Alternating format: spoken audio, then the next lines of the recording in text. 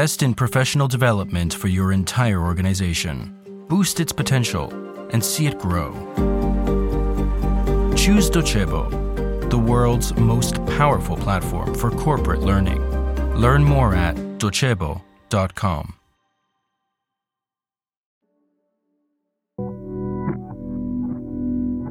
We're in a sitting room, walls covered in tapestries, inside a castle.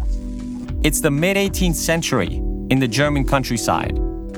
At the opposite sides of a table, two men are having a discussion. As all things have been created for some end, they must necessarily be created for the best end, says the elder to the other, who is his pupil.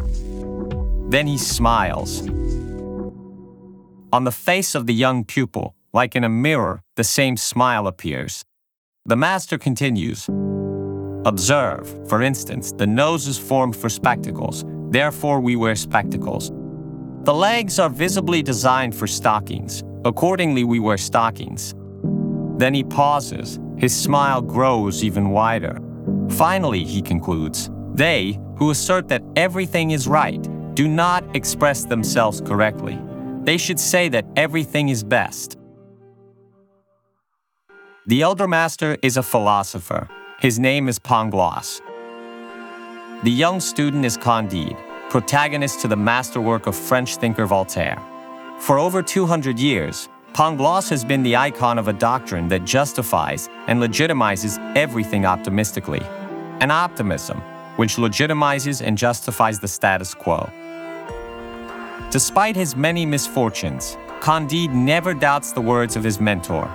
Not when he's sent away from the castle after kissing Cunegonde, the daughter of the Baron, nor when, shortly after, the Bulgarians sacked the castle and butchered the entire family.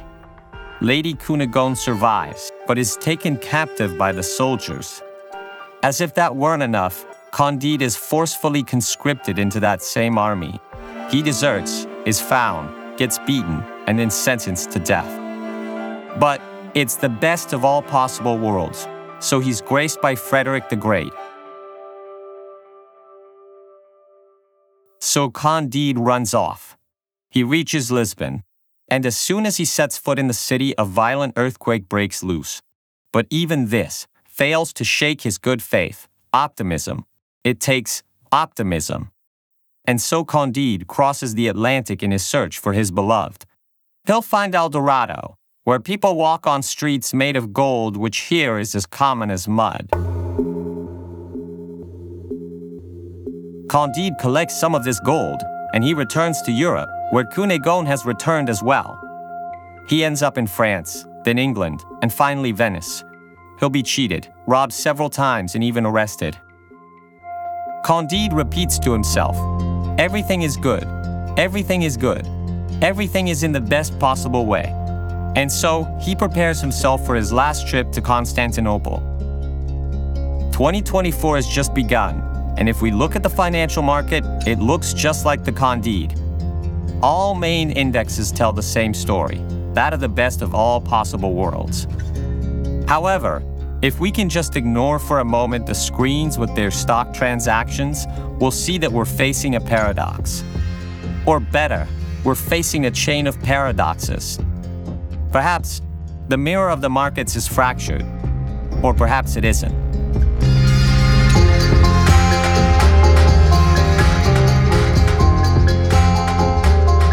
I am Guido Brera, and you're listening to Black Box, The Hidden Side of Finance, a podcast by Cora Media, sponsored by Docebo.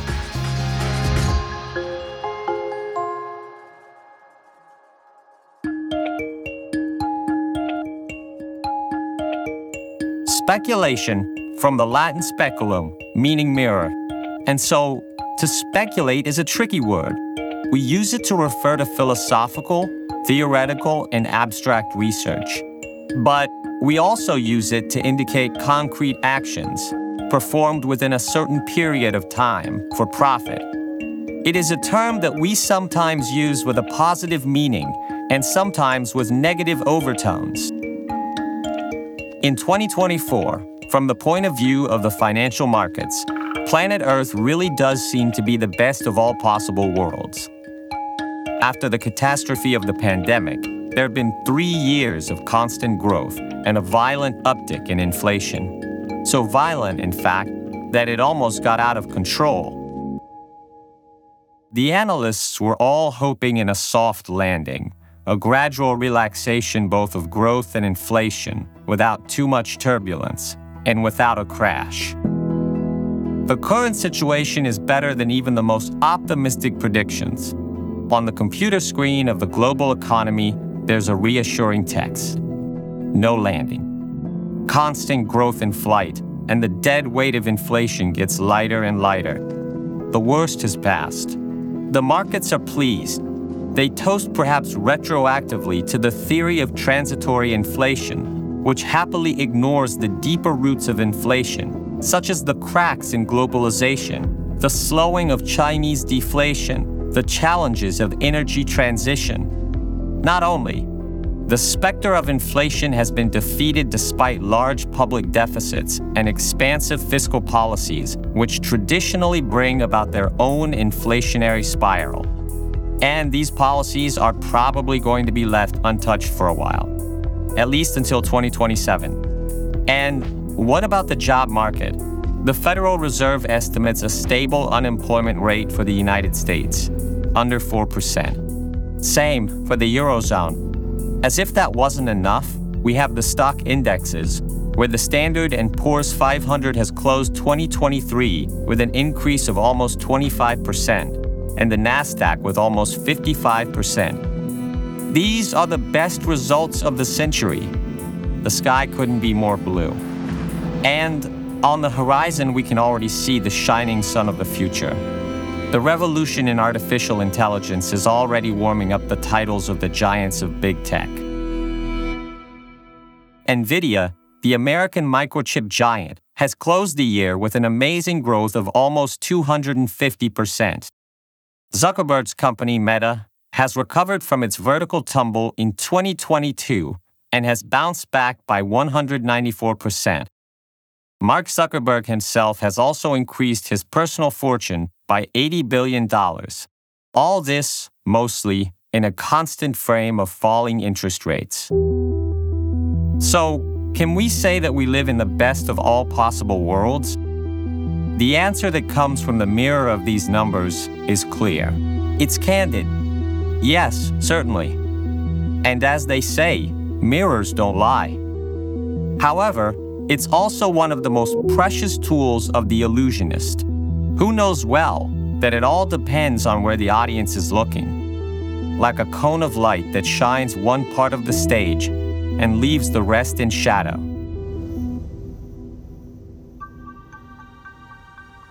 Now, in the 2020s, capitalism has fully entered the age of catastrophe. We're in the season of permanent emergency, of thousands of crises which turn into thousands of opportunities, but only for the few. This is the season of the Third World War. Submerged, polycentric, undeclared.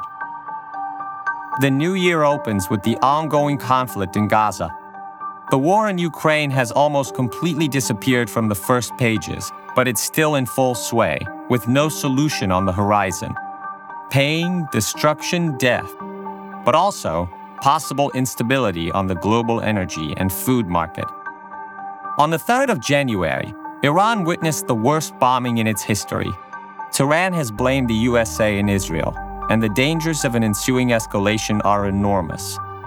The day before, on the 2nd of January, the leading Dutch multinational company for semiconductors, ASML, suspended all orders to China. Apparently, the request came directly from the White House itself. 2 days earlier, in his traditional end-of-the-year message to the nation, Chinese President Xi Jinping openly mentioned the need for a reunification with Taiwan. According to Copernicus, the European Union's Earth observation program, last year was the warmest since recordings began. The mid to long-term future looks dark. We need a serious ecological change. Instead, what we're seeing is a series of surface actions. Nothing but greenwashing. The short-term future is uncertain on both sides of the Atlantic. In 2024, we'll be seeing the elections to the European Parliament, as well as those for the US presidency, with all the dangers of a nationalist wave and the fury of renewed Trumpism. And suddenly, the reassuring mirror of the markets and financial indicators is starting to bend, to show its tricks and illusions, to reveal its paradoxes. It's like dropping into something painted by Escher, the arch-illusionist, the master of deception. And suddenly the smiles in these mirrors appear more like menacing grins. At the end of Candide, Voltaire's masterpiece, the protagonist reaches Constantinople and can finally embrace his beloved Cunegonde.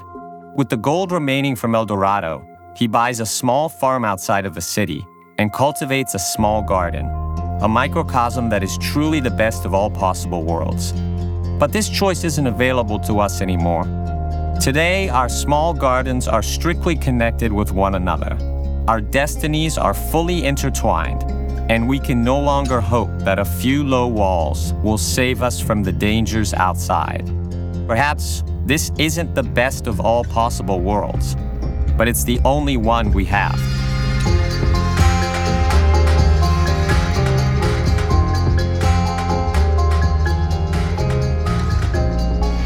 Black Box is a Cora News podcast, produced by Cora Media and sponsored by Docebo.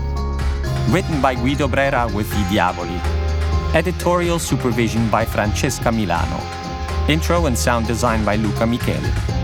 Editing and post-production by Luca Micheli and Emanuele Moscatelli. Production organization by Alex Peverengo.